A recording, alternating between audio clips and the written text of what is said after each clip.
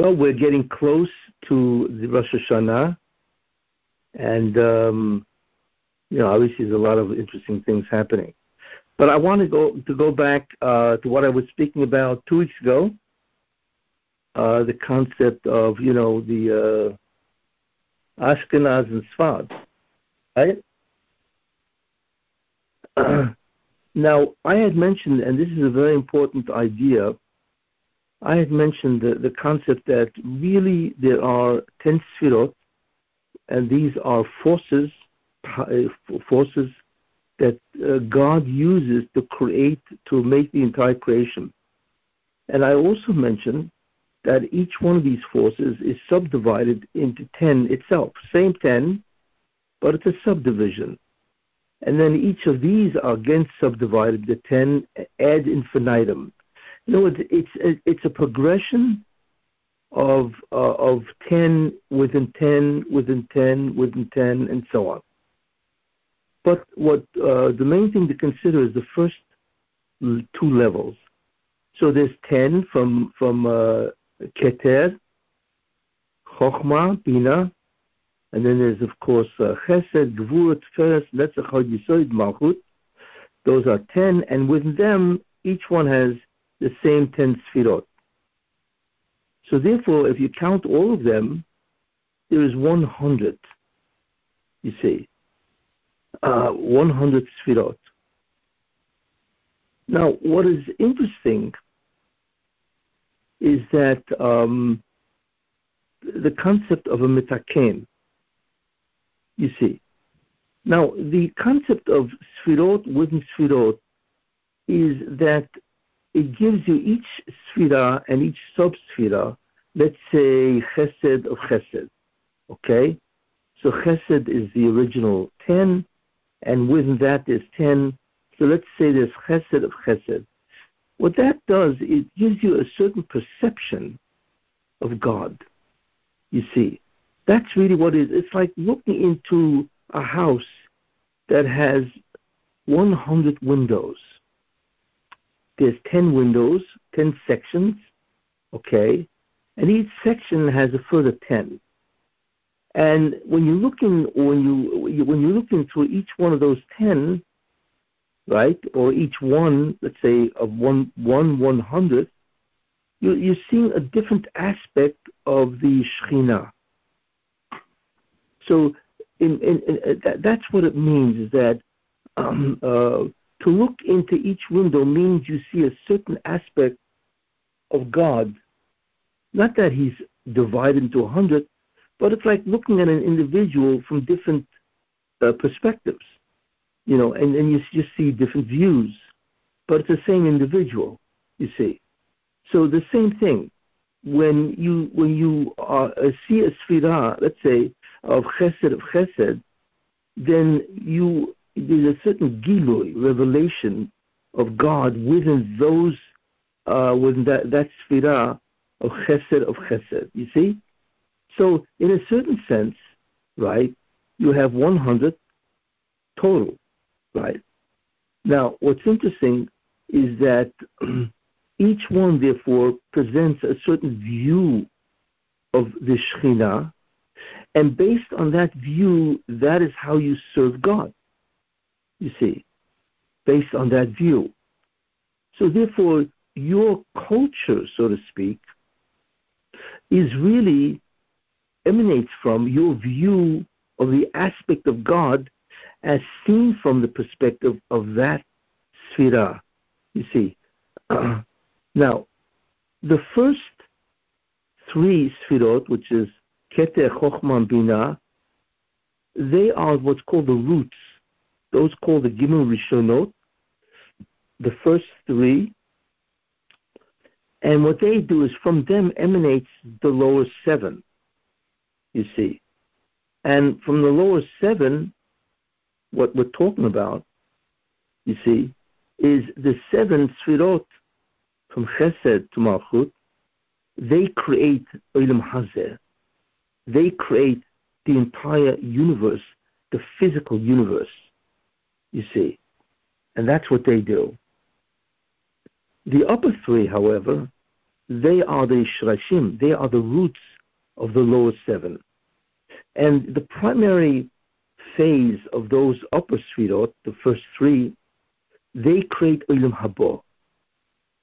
They are the entryway to Olam Haba, you see. And that is why, there is the Keter Chochma Bina, Bina, then Chochma, and then Keter. That is the entryway for the Gilui of the Shechina in terms of Olam Haba. Whereas from Chesed to Malchut, that is the concept of Olam Hazeh. And that's why there are 7 days of the week, right? Each day is connected one Sfirah, you see. And if we have 7 Sfirot, within them is 10. So the number is 70 Sfirot for Olam Hazeh, and there are 30, so to speak, for Olam Haba. So that's basically what you begin to see, you see. Now, somebody who is a metaken, somebody who can rectify creation, you see, in a certain sense, is connected to one of them. Every person has this neshama that is connected to some area of the 70 Sfirot. That is the lowest 7 plus their 10, right, which is 70. So every person, in some way, his Shoresh Neshama, his soul is rooted in one of the 70. And based on that, that is the way he perceives God. And therefore, the products of his imagination or his mind, the way he worships God, is a result of the way he's connected to whichever Sfirah, which one of the 70 he's connected to, you see. Now, Adam HaRishon, who was the first Metaken, he was connected to all 70, you see, which is interesting. So he was the only one who was connected to the totality of all the perspectives of the Shekhinah, which basically total 70, because that is Olam Hazeh. And he was connected to all of them, you see. It's really very interesting. And like I say, he was the only neshama that had that. So in a certain sense, he had everything, and therefore his avodah, his worship of God, his doing the mitzvah of not eating from the tree, would have brought a tikkun to all 70 sections or 70 sfirot, you see. But when he sinned, what happened? So those 70 sfirot were now given to what's called the 70 nations, the Ayin Umot.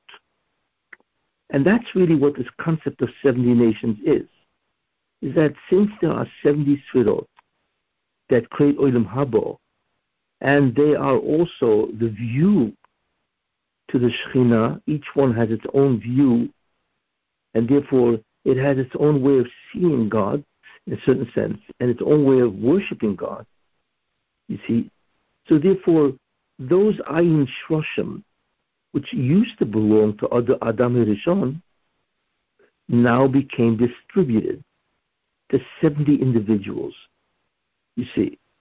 In fact, if you count the individuals in Bereshit, and especially Noach, right, you will see that there are 70 people counted. Each one of them was a shoresh to a particular sfirah, one of the 70, you see. And therefore, altogether, mankind as one, altogether, if they would do the will of God, they would have brought a tikkun, they would have brought down the ore of all 70. And that's really what we have to do, you see. We have to bring down the ore of all 70, which has been tremendously diminished. In other words, what God did is the Sfirot initially created Olam Haba, those are the first 3 or the first 30. And then the other ones, the 70, they created Olam Hazeh. That's what they did, you see. And what those 70 did is, as they began to create, they diminished in output. And as a result of that, the creation became more and more gross, whatever that means. So therefore, first there was created the Olam Haba, and then Olam Hazeh, and Olam Hazeh itself has 4 different levels of reality. And those are the 4 worlds of the Kabbalah: Atzilut, Bria, Yitzira, and Asiyah, you see. And the way they do it is that they diminish their output. And until at the end, the output of these Sfirot are so diminished, you see, that we are looking at a physical universe. And that's what they did. Now, the job of a Metaken, somebody who can rectify creation, which means to repair or to restore it to its original output, he is a Metaken, you see. And the way he does it, of course, is by doing the mitzvot. So as a result of that, he's able to Metaken the output, and therefore they grow in power. It's like a 1,000-watt bulb that has been turned down to 100, and then you could turn it up again. So they have been turned down to make a physical universe. But what can happen is you can diminish, you can increase their output, and all of a sudden, all the worlds of Olam Hazeh now change back into a higher world. You see. So what happens is that from the year 6,000 to the year 7,000, you see, is, as I said, is changes Asiyah, which is the first 6,000 years. So from 6 to 7 becomes Yetzirah. From 7,000 to 8,000 comes Bria. From 8,000 to 9,000, these are years. 8,000 to 9,000, the output of the Sfirot are increased, and that is Atzilut. And then from 9,001 and onward, forever, is Olam Haba, you see. So that's what happens. So ultimately, the task of a Metaken, ultimately, is to reverse the diminishment of the output of the Sfirot, to sort of like turn them on again, but to increase enormously the output. And as a result of that, you change reality from the lowest to the highest. And once you reach the highest, which is called Adam Kadmon, or primordial man, which is the world of Olam Haba, then that output is, of course, eternal. It never diminishes again, and that output actually continues to grow in that sense, you see. But in any case, we don't know what the reality is. What does it look like, a world that has an output of Olam Haba? We don't know what that is. That is an existence which is completely incomprehensible to us now. So that's really, in a certain sense, what a Metaken does. He dials up, so to speak, the output of enormous spiritual energy that comes from a Sfirah, and that changes reality. And that's the concept of Tikkun, to repair or to rectify or to restore the original output of Olam Haba, you see. So Adam Rishon, initially speaking, he was able to do that by himself. But when he sinned, then the 70 Shrashim, which are the 70 Sfirot, which are the 10 of each of the lower 7, which creates the realities, that was now given to different people, you see. So you would have a person that was a Rosh, who was the head. He would be connected to that Sfirah, his Neshama, and he would then give birth to people who are sparks of him, you see. And they will all have it's like a tree that is connected to the ground, and the roots of the tree are inserted in the ground, but you have a trunk of a tree, which is one trunk, and that is connected to the root, you see. So the ground, so to speak, is God. The roots of the tree is the Shekhinah, so to speak, or it is one of the Sfirot, you see. The trunk is the person connected to those roots, which are inserted in the ground. And all the branches, you see, I'm using a tree as a beautiful example. It's called a metaphor of the relationship between the Neshamot. And all the brown branches, and then branches itself, have smaller branches coming out, and so on. That's why you can have 1,000 different branches coming out of one tree. But ultimately, they all come out of main branches, which ultimately all comes out of a trunk, which, of course, is all embedded in the ground based on the roots. And that is the concept, you see. So there are 70 Shlashim, and there are 70 nations, or 70 individuals that become the root of those 70 Sfirot, and their kids are all now connected to them. You see, so the totality of everybody now becomes the totality of the Tikkun. You see how it works. And that's really the Metaken. But like I said, the problem was that Adam lost his ability to connect to all 70, you see. And therefore that was given over to different individuals, 70 individuals. And therefore that's the concept of the 70 nations. Because really you have 70 Sfirot and sub-Sfirot. And there is always a person that's the root, and then all his descendants are nothing more than what's called the Nitzotzot, the sparks, you see. And that's what happened in the time of Noah. In the time of Noah, you had the people that were all connected ultimately to the Sfirot. But you had Ayin Umus, you see, which are 70 individuals which are connected to the whole network of Sfirot. But what happened, which is interesting, what happened is that the nations sinned. And we know that because, first of all, you had the Mabul, you had all the Ayin Umus sinned, right? And therefore God destroyed, because all the 70 aspects of Sfirot were all contaminated with Zoyama, with the pollution of the Satan. So God got rid of them. Then you had the next 10 generations, you see, which were again supposed to metaken the 10 Sfirot and their sub-Sfirot. They also sinned. So what God did is he took the 70 nations, you see, and he disconnected them from the roots that were embedded in the Shekhinah. So now you had, which is interesting, you still had the 70 ayin. In other words, you still had the concept of 70 nations, and now there were nations, but they were no longer connected to the ground. It's almost like you sawed off the tree. So you still had a tree, you still had a trunk with its branches and so on, but it was no longer connected to the ground. So therefore it could no longer either receive influence from the ground, which is the Sfirot, or it could no longer rectify or repair the what's called the occlusion, the hester of that root, you see? Which is interesting. So you had the concept of Ayin Umus, and they still maintained the connection to this.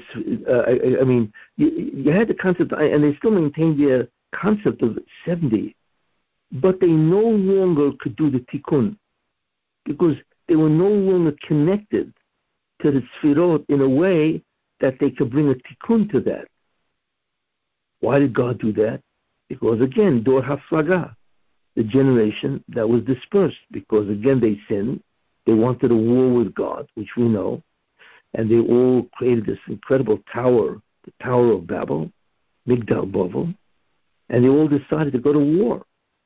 So therefore what God did is he allowed them to maintain the concept of 70, but they no longer could bring a tikkun to the shirish itself. They were disconnected. But the question then is, wait a minute. You have to, that the whole purpose of the Bria is to bring the tikkun to the 70 aspects of the Sfirot, which was originally the task of the 70 individuals, which became 70 nations, you see. So then how would it be rectified? You see. And therefore what God did is he gave the entire 70 Shrashim that is connected to the Sfirot. He gave it to who? To Avraham Avinu. You see? So what happened is incredible. Avraham Avinu became connected.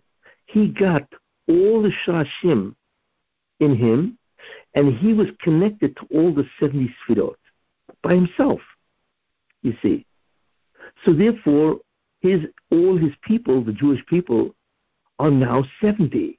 We have the 70 Shrashim, you see, that are connected to the 70 Sfirot. In fact, what is a very interesting allusion or remez is where Avraham Avinu says, Anoichi Ofor ve'efer. I am Ofor, which is dirt, dust, ve'efer, and ashes. If you remember, it says that when he's speaking, Avraham Avinu says that. Now, it's interesting, the word Ofor is Ayin Peresh, and the word Efer is Aleph Peresh, you see. So we know also that the 70 oxen that were sacrificed on Sukkot, they are in some way to rectify the 70 Sfirot, the 70 oxen, the 70 Purim. That's how many there are, by the way. They start off with 13, 12, 11, 10, 9, 8, 7. If you add them all up, that's 70. So the 70 Purim, the 70 oxen that were sacrificed on Sukkot, right, they represent the 70 Sfirot. So Avraham Avinu said the following: I am Ofor, Ayin Par, the Efer, and I am Aleph Par. That means originally I was only one of the 70. So therefore I was Aleph, one Par. I was only one cow, which means I represented only one of this 1/70th of the totality of the 70.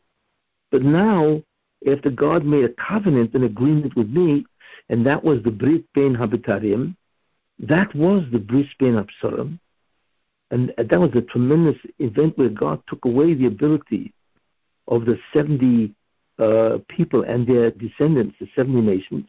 He disconnected them from the Sfirot, and he made the connections, the Shrashim of Avraham. He took it from one, which is Aleph Efer, and he gave him Ayin, 70. You see, so Avraham Avinu says, I used to be Aleph Par, which is Efer, right? I used to have only one connection, because I was one of the 70. But now I am Ayin Para Afar. You see, I myself am the 70.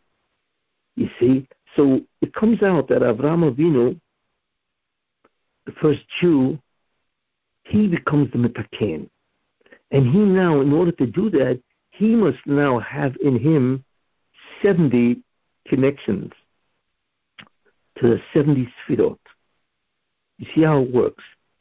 And that's what Avraham, and that's why God said to him, now we understand the brachot, where God says to Avraham, you know, v'nivrechu b'cho kol mishpachos v'adomo, and in you will be blessed all the nations of the earth.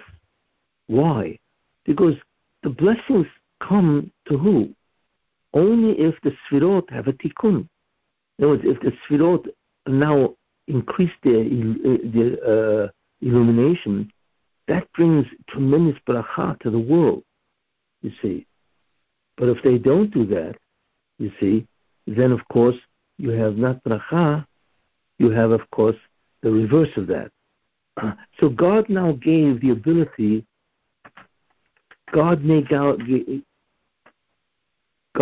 gave the ability of of Avraham Avinu to metaken the Ayin Umus, you see, the Ayin Shrashim. Therefore, we Jews have this Ayin. The Goyim have it, but they're disconnected. That is their problem, which is interesting, you see, that they still have it, and that's why it's called Ayin Umus. There are 70 nations. That's what they're referred always as, because they never lost the facet of being connected, you see, to the Shrashim. But what they did lose is their connection to the Sfirot, which was given to Avraham Avinu, and therefore, because you are connected to all the Sfirot, all 70, that's Olam Hazeh, therefore you can metakein all the 70. And if you can metakein all the 70, then the world will be blessed through you. You see? And that is why when God says to Avraham Avinu, and in you will be blessed all the nations of the world, because you now have the 70 as opposed to 1, right? And not even that, but your 70 is connected to the Sfirot. So every Jew, you see, has one of the 70, and he is connected to the Sfirot through his Shirish. You see the way it works. That's a very important idea, you see. And that is what's called the spiritual basis of the Jewish people. Now, once you understand that, we understand many things. Why is the number 70 so prevalent, you see, in Hashkafa? Well, we now understand what the 70 are. There are 7 Sfirot, with their 10, which is 70, you see. And we are all connected in some way. Each one of us, in his own way, is connected to a particular aspect of the Sfirot. And each Jew is connected to that aspect. And only you can metakein that aspect, you see. Because your neshama is connected to that place. If you don't do the job, then you have to come back. Because nobody else can fill that spot. Only you. So therefore you come back as a Gilgul, which is reincarnate. You see? Because you are connected to that area. You're the only one that can illuminate that place, you see. And that is why the concept of 70 is very prevalent. Where? So we see that the concept of what? We now understand that Avraham Avinu has 70, until now I was 1 par, and now I am 70 par, you see, which means I have all 70 within, and therefore that's why God says anybody who curses you will be cursed. Why? Because if they curse you, you will not be able to do the tikkun. And if you don't do the tikkun, then they are cursed because they won't be receiving what you could do. And if they bless you, then they will be blessed also, because then you will be able to do the tikkun, right? And of course, they will also be blessed because they will receive the output of the sfirot, you see. Now, from the ayin, which is the basis of all metaknim, the basis of all individuals that can bring a tikkun, in some way are connected to the 70, you see.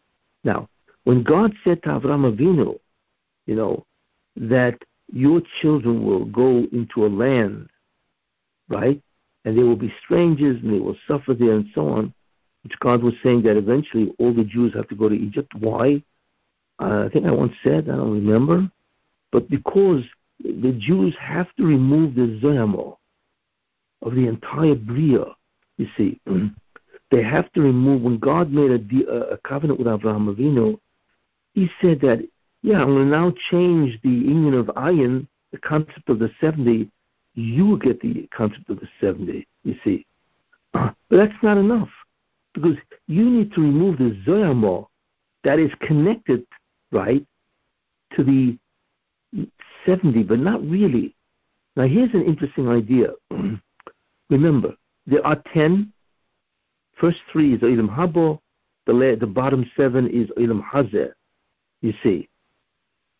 So now, when Zoyamo, however, connects to the Sfirot to block the light, and that's the concept of the Zoyamo blocking the light, the Zoyamo can only block the light of 7. It cannot block the light of the upper 3. Therefore, the Zoyamo, when it does block it, as a result of the sins of 2,000 years of Adam and Noach and so on, right, it can only block 49. Why? Because you have 7, but it cannot block all 10 of each individual 7, because those first 3 is Olam Habo. The Zoyamo cannot reach the upper 3, but it can reach, which means block the ore of the lower 7. So therefore, the lower 7 in general is 7, and their 7 sfirot is how many? 49. You see? That's why after Pesach, when we count, we only count 49 days, because there's only 49 parts of the Zoyama that can connect the 49 parts of the Sfirot. It cannot connect to the first three of any of them, you see, which is interesting.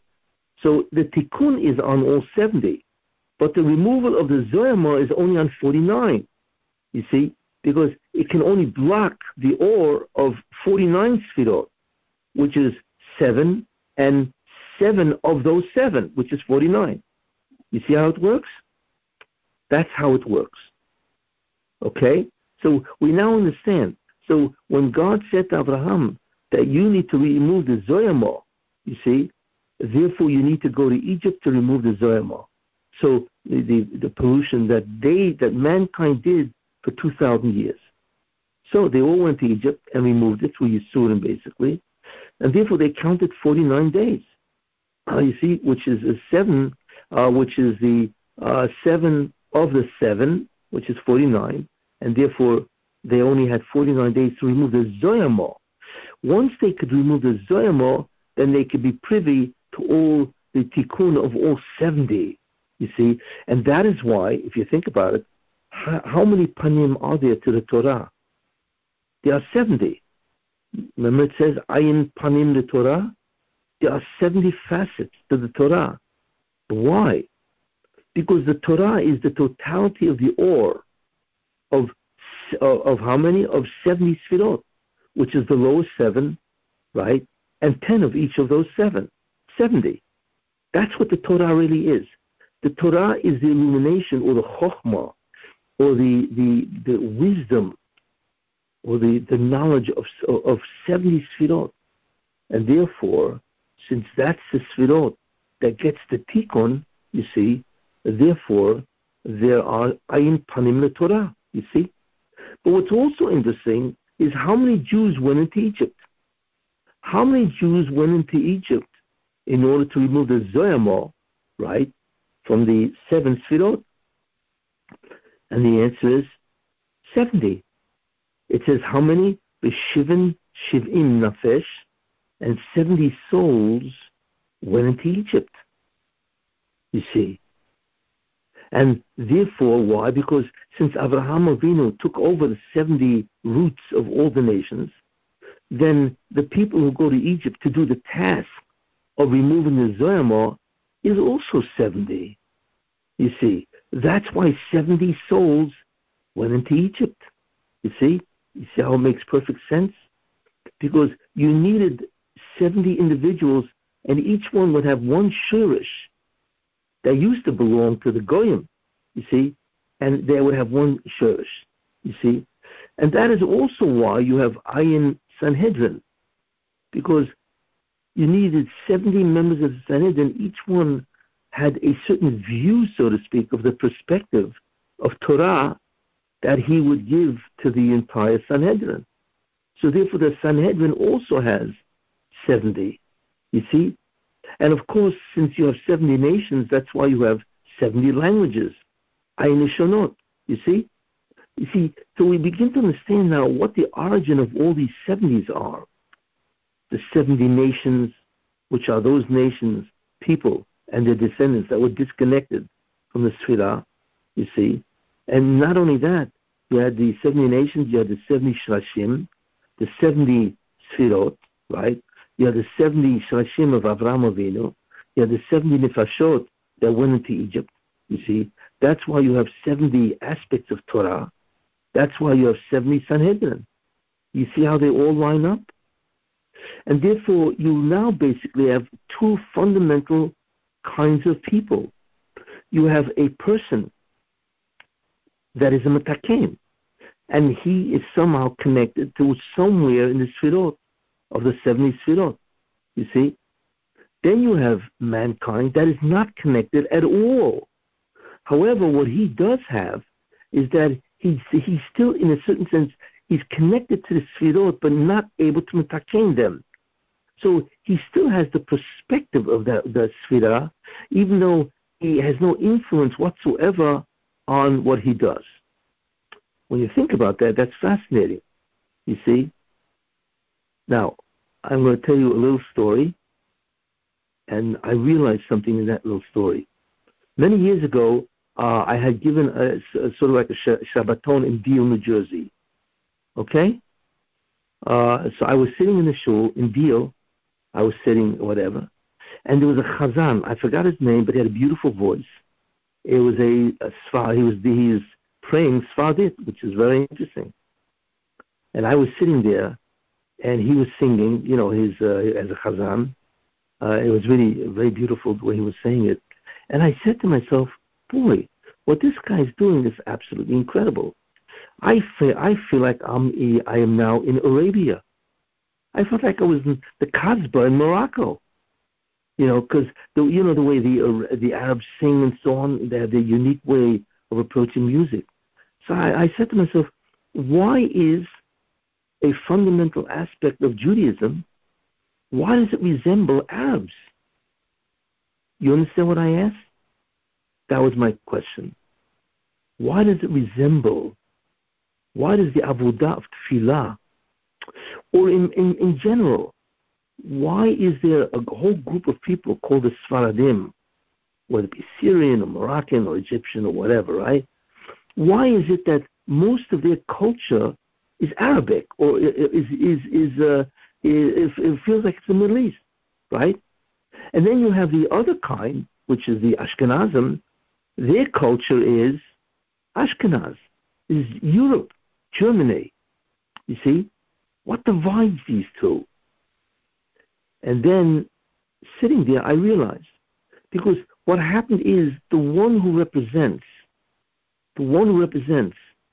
the 35 aspects of the Sfirot and not connected to them is Yishmael.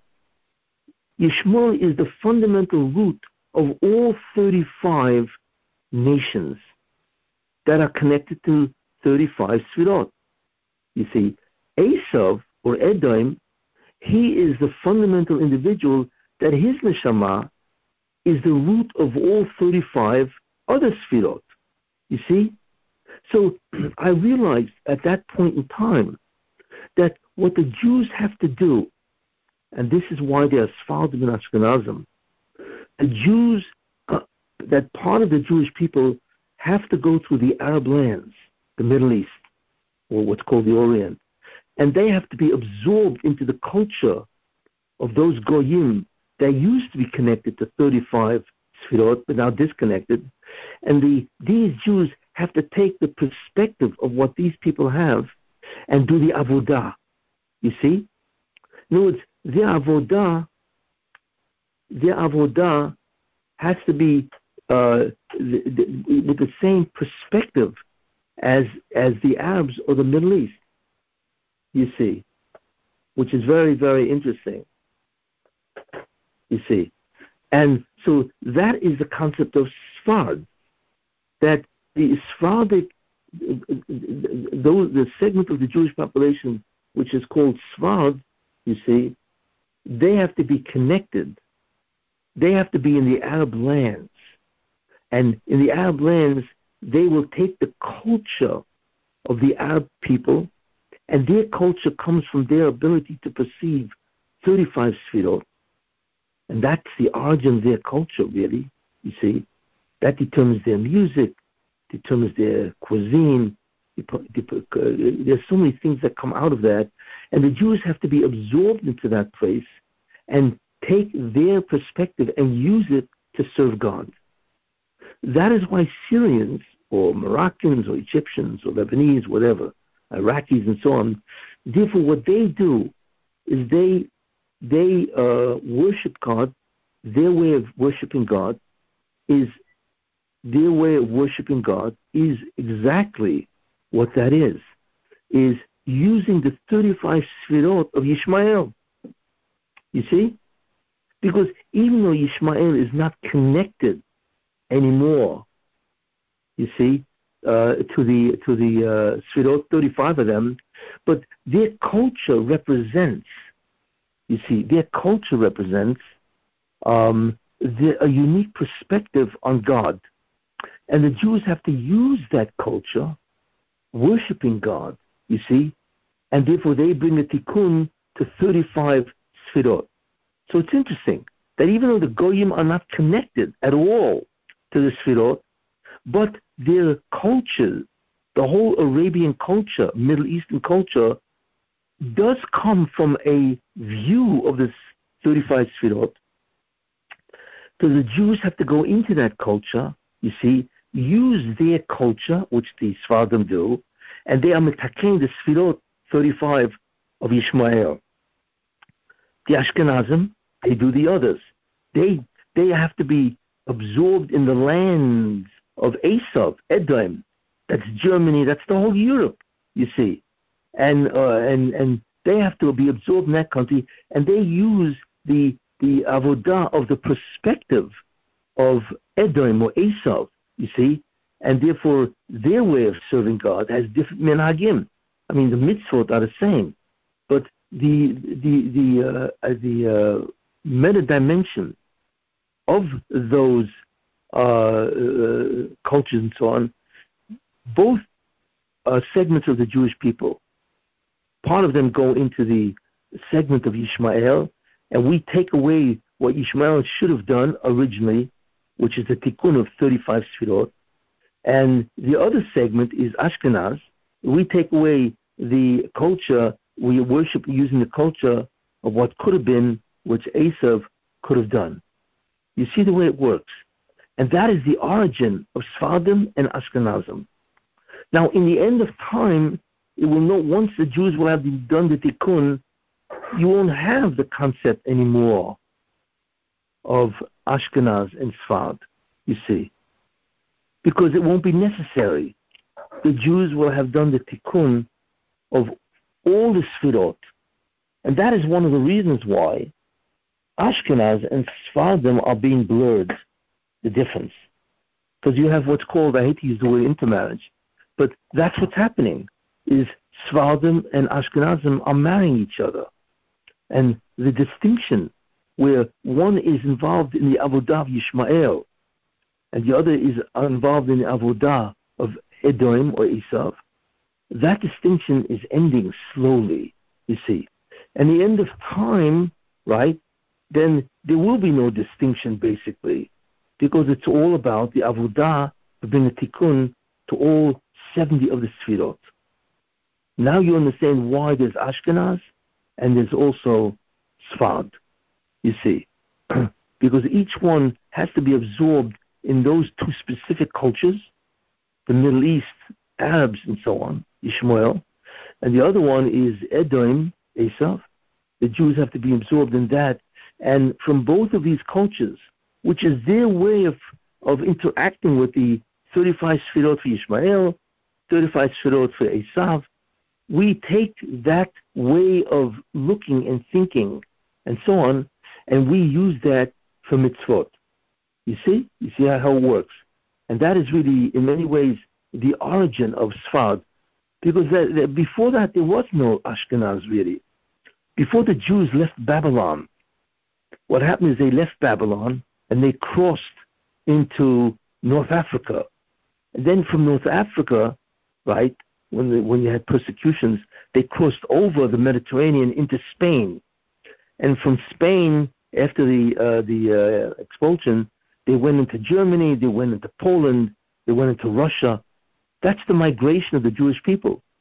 But the Jews had to migrate, so they originally started in Yishmael's area, you see. And ultimately, they wound up later on in the area of Ashkenaz or Germany, you see. But that's only in order to remove, ultimately, or to metaken, ultimately, 35 sfirot of Yishmael, 35 sfirot of Esav, because they are the major heads of all the Ayin Ummos, you see. So 70 Ummos, 35 is for Yishmael, 35 is for Esav, and therefore there are two different distinct segments of Jews with their own customs, their minhagim, their tefillot, and so on. But like I said, ultimately there won't be a need anymore because all 70 sfirot will have a tikkun, and that is the origin. Any questions? Yes, I have a question. So, I hope that's understood. Abraham had the 70. How Yes. did it split up between Esav and Ishmael? How did what? How did it split up between Esav and Ishmael? Like, where's the jump from Abraham to Esav and Ishmael? Well, you have to remember, Ishmael was the son of Abraham, right? Yeah, that I know, but then what happened? How did Esav get into the picture? Now, when Ishmael, he wanted to kill Yitzchak, if you remember the whole story there, and Sarah, she drove away Hagar. So therefore, because he was a son of Abraham, he became the head of the 35 Shrashim that were disconnected. And then when Yitzchak had Yaakov and Esav, and he disappeared, he obviously, he strayed from Judaism. He became completely, away from Judaism. Then he took over the 35 of the other 35, which is the Ashkenaz. You see, both of them are children. Both of them were originally Jewish. Ishmael, right, and Esav. They were originally both Jewish people. So when they disconnected themselves from Judaism, then they took over the Shrashim, you see, of the Ummah Ha'olam of the 70 nations. You see? Mm-hmm. So now I'm just trying to connect it to what I learned. So now when we learned in Ma'amar HaGeulah, we learned that when Bnei Israel said, Naaseh v'nishma, Naaseh was Esav, and we got one crown from him, and Nishma was Ishmael, and we got the crown from them. So those, each crown, the 35 Sefirot that we were getting back from them, was that the Tikkun at that time? Was that like one moment? That's right, yeah. That was elevated because when you receive the Torah, which I had mentioned, was it 2-3 weeks ago, the whole concept of Torah changing. So the highest level of Tikkun obviously was Kabbalat HaTorah. Right. Yeah, exactly. You see how it all fits? Yeah, so that's when they were able to remove the Zohama. That's right. And in Egypt, they were able to remove the Zohama. Exactly. Right, so 49, and then they said Naaseh and Ishmael when they got the 35 each back, and then they did the Tikkun and they were ready. That's right. Exactly. Wow. Rabbi, I have. The what? I have a question in regards to, you say when Mashiach comes, there's not going to be a difference between Ashkenaz and Sephardic, but which way will it be? Will it be the Sephardic way or the Ashkenaz way? How will it work? Like, who's going to have? That's a very good question. Which way will it be? That's a very good question. I don't know. It's not clear. Because each one represents 35 Sfirot. So once they will merge, it's not clear which one will become predominant. Maybe half and half. You know what I'm saying? Because there are certain things that Sfardim do, which are very important. So I know. And the same thing with Ashkenaz, But there will be, in the time of the Mashiach, there will be that merger. Uh-huh. It's going to be Sephardic because all the great people, Abraham, Yitzhak, Yaakov, even Ishmael and Esav, were all from Sephardic lands. Nobody was from Europe lands. Yeah. Well, remember the Jews were all Sfardim in that sense. There was no Ashkenaz. So I don't know. You would look. The concept of Sfarad means Spain, right? Before Spain, there was no such thing as Ashkenaz. Basically, all the Jews lived in either Babylon, right, Bavel, which is Babylon, Iraq, or they lived in Eretz Yisrael, or they lived in Egypt, in Alexandria. There was no Ashkenaz. Nobody really lived at all in Europe. It's only slowly as they went from Bavel to Eretz Yisrael, then they migrated over Africa, North Africa, and then from North Africa they migrated into Spain as a result of all the persecutions, you see. And then from Spain, when they kicked out, that's when the real, what do you call it? Actually, they migrated earlier because they migrated to Germany, into France, England. Those are all the Bali Toisos. That's the whole Toisos on the Shas, on the Gemara. They were basically all Ashkenaz. Toisos, Rashi, all the Rishonim, Achronim, and that's what began the great Ashkenazi migration, and so on, and like I say, apparently before that it wasn't necessary, So maybe it could be that since the original customs of the Jews were basically Middle East before Ashkenaz, maybe in a certain sense they will return to do the Sradim, which means you guys are gonna have to teach me how to cook Srad. Don't worry. If you eat it, you're halfway there. That's it. Rabbi, you won't have to cook. We'll cook for you. Don't worry about that. We're gonna have man. Yeah, that's right. But yeah. All right. So but why would Hashem need to split it? Like why Jews?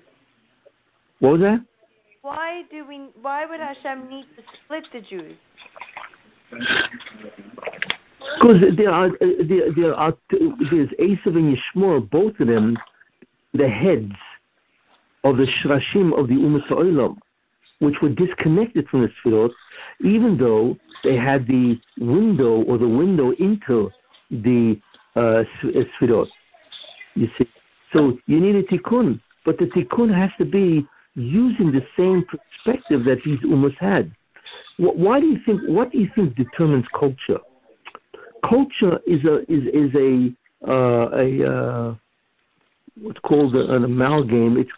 It's a whole series of ways of doing things. For instance, Mexico, right?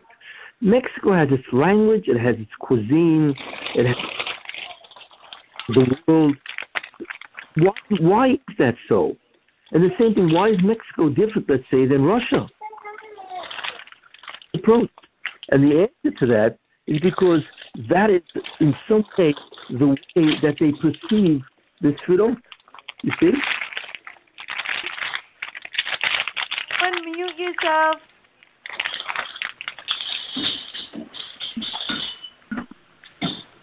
What was that? No, if someone was making a lot of noise, I couldn't hear you. Yeah, you have to shut off the, you see. But in the end, the world boils down to 70. And that is why, like I say, that's why the Jews have the 70.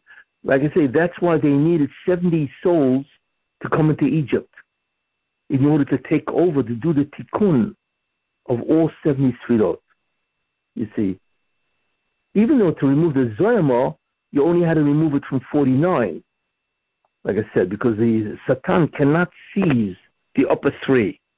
He can only seize the lower 7. You see. So now you said the tikkun is almost done. Now it's about 98%, right? That's right. Yes. Okay.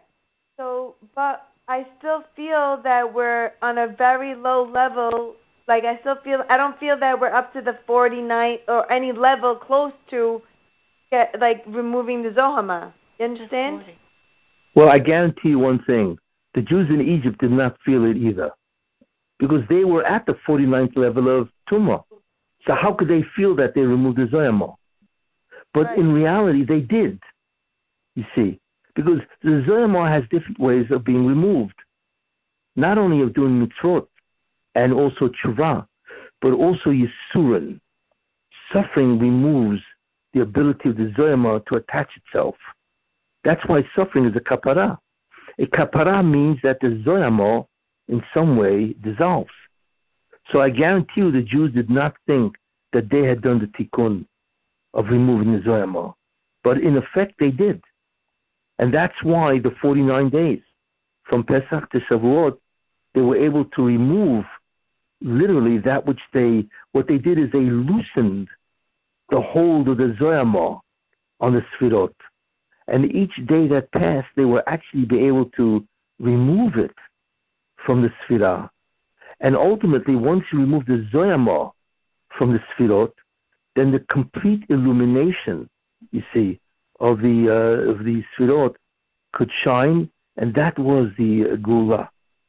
Okay. Once you remove all the Zoyamo from the Sfirot, that is the Geula. That is the redemption. And that's what the Torah was at that point in time anyway, before the sin of the golden calf. So, you Rabbi, see? So, yeah. Okay.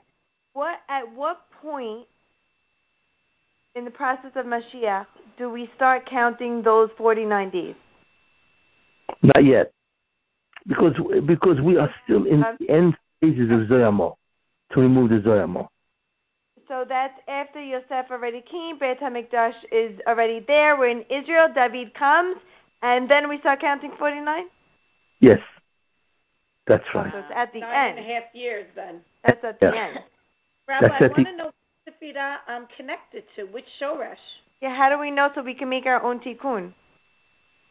Well, you have to have somebody that can look at your neshama and tell you how you're connected. And do you know how to do that? Not at present, no. I mean, not at present. He's waiting. Are you working on it? We're waiting. No, he's waiting for the what's it called, the klipot to be cut next weekend, and then you could tell us.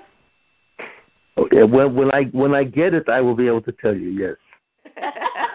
I want to learn about the Sefirot. Somebody told me that it's connected to the Aseret HaDibrot. Yes. Each Sefirah is one Dibur.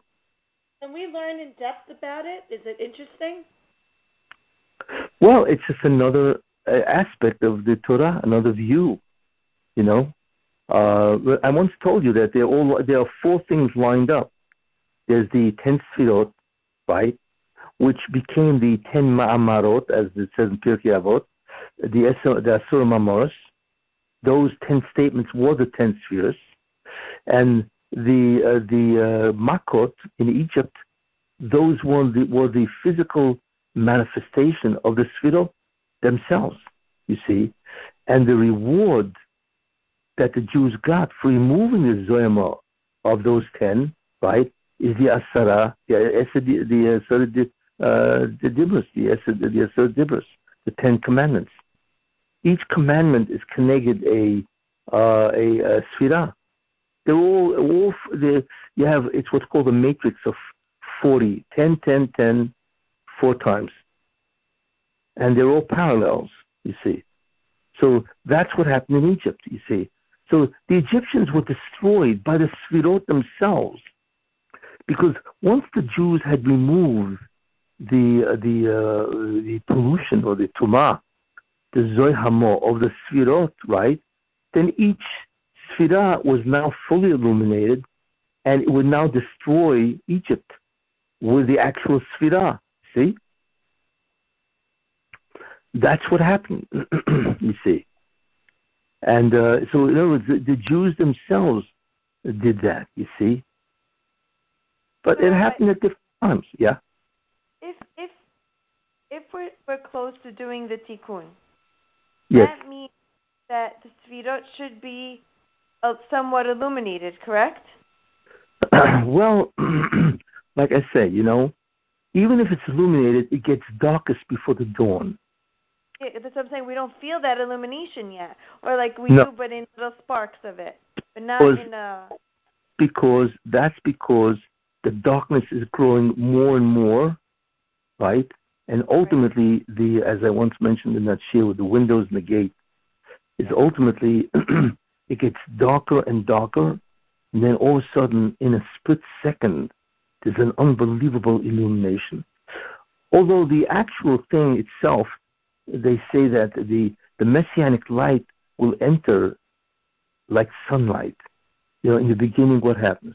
If you ever get up early in the morning before dawn and you look out the window, you begin to see a very slight light in the east. And it grows and grows, but you don't see the sun. About an hour or whatever later, all of a sudden you see the disk of the sun, a very small spot as it pierces the horizon. And then the sun rises, and it rises and rises. You see, it's a very slow process. That's the same idea of the Geula. The Geula takes time. we really see this, I've mentioned this, we really see this from Egypt. Because we would think that when Moshe Rabbeinu comes to Egypt, then it's over. Yet we realize that it took a year. Moshe Rabbeinu talked with the Rebbeinu Shalom at the Sneh on Tetzvav Nisan. That's when it happened. Yet it took 1 year to go out of Egypt. Could you imagine? So therefore you realize that the Geulah does not happen in an instant. It takes time, and I once told you why. Because there are many dinim. What's interesting is that God does not wait to begin the messianic process at the end. He doesn't want to wait for the end. You see, what he does is he starts the process before. But the problem is, if you start it before the tikkun, right, then as a result of the fact that it is started before the tikkun, right, then it can't leave, basically, because the tikkun is not complete. Yet God wants to start the process early. And that's the concept of Rahmanut, of mercy.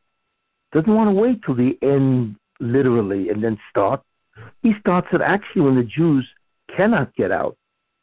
So in a certain sense, when it reaches a certain point of darkness, God wants to illuminate the darkness or give hope even in the darkness by actually starting the process, even though it has not ended.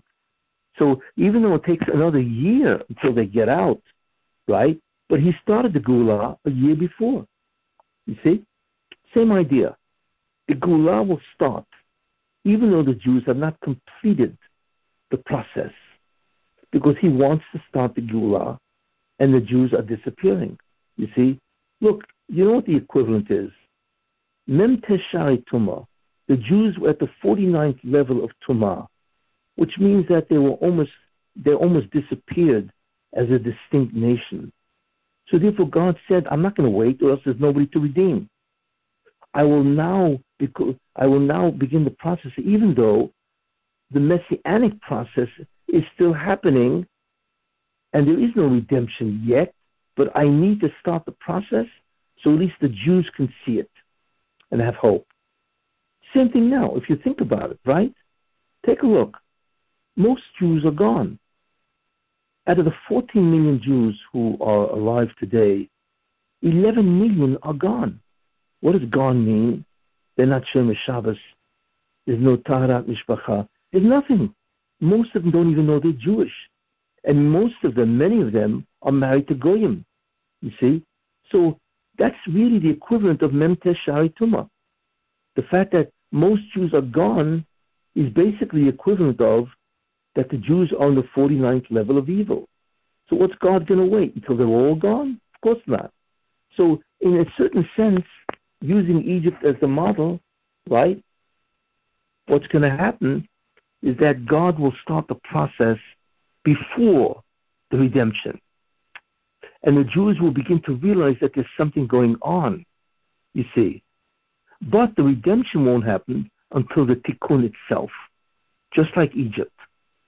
But what we're waiting for is the actual initiation of the process, because then we know it's going to happen.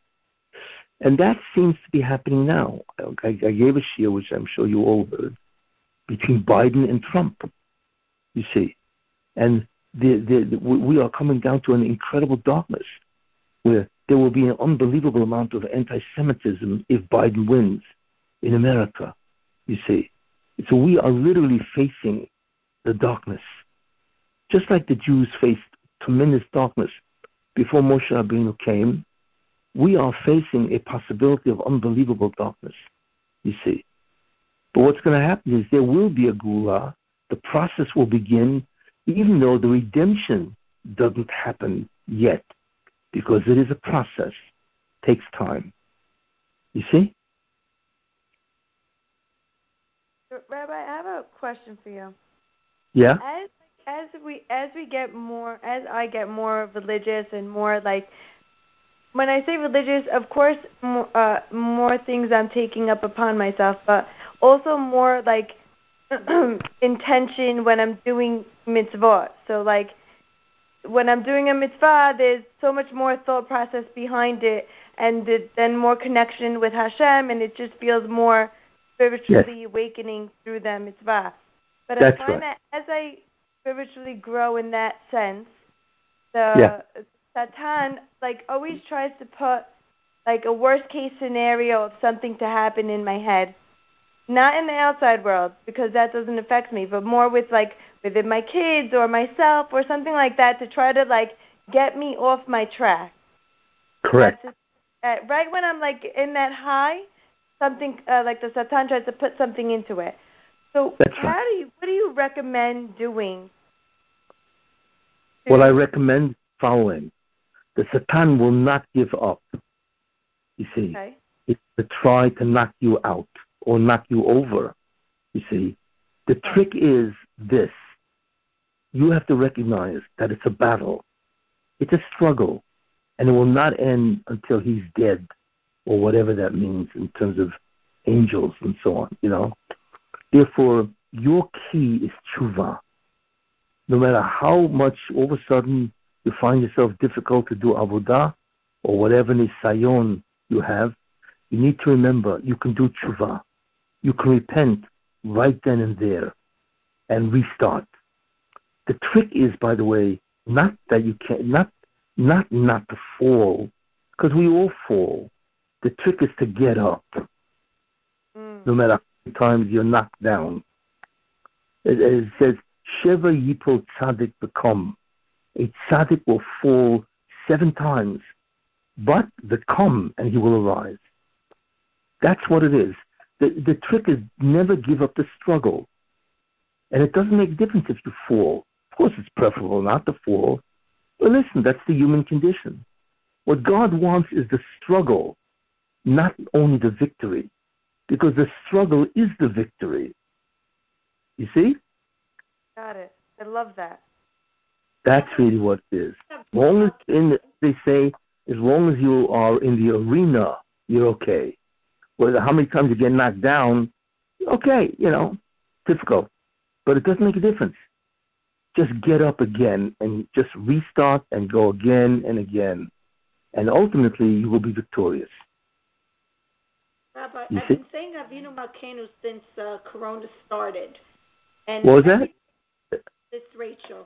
Hello? Yeah, go ahead. What are you saying? I'm saying Avinu Malkeinu every day after the Amidah when I pray since Corona started. And every day I feel like the Satan is telling me, stop saying it. Whenever I hear that thing in my head, I continue to say it. Do I continue saying it or should I stop saying it? Well, the question is, why are you saying it in the first place? Because you wanted to say it. It said there were certain prayers in there that apply to give us a good year, get away the bad things. Okay, so then, exactly. Well, the Satan is trying to knock you off your perch.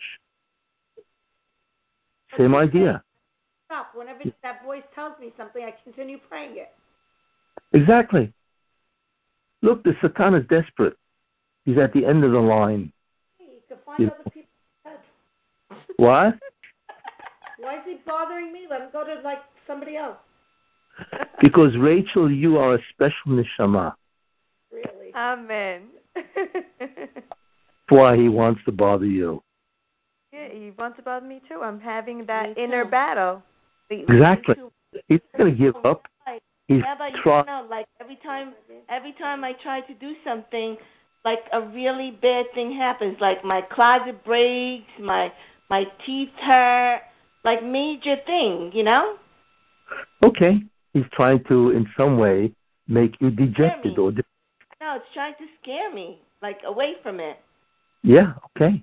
So, like I say, don't. You need to keep in the struggle. As long as you're in it, you're fine. You see?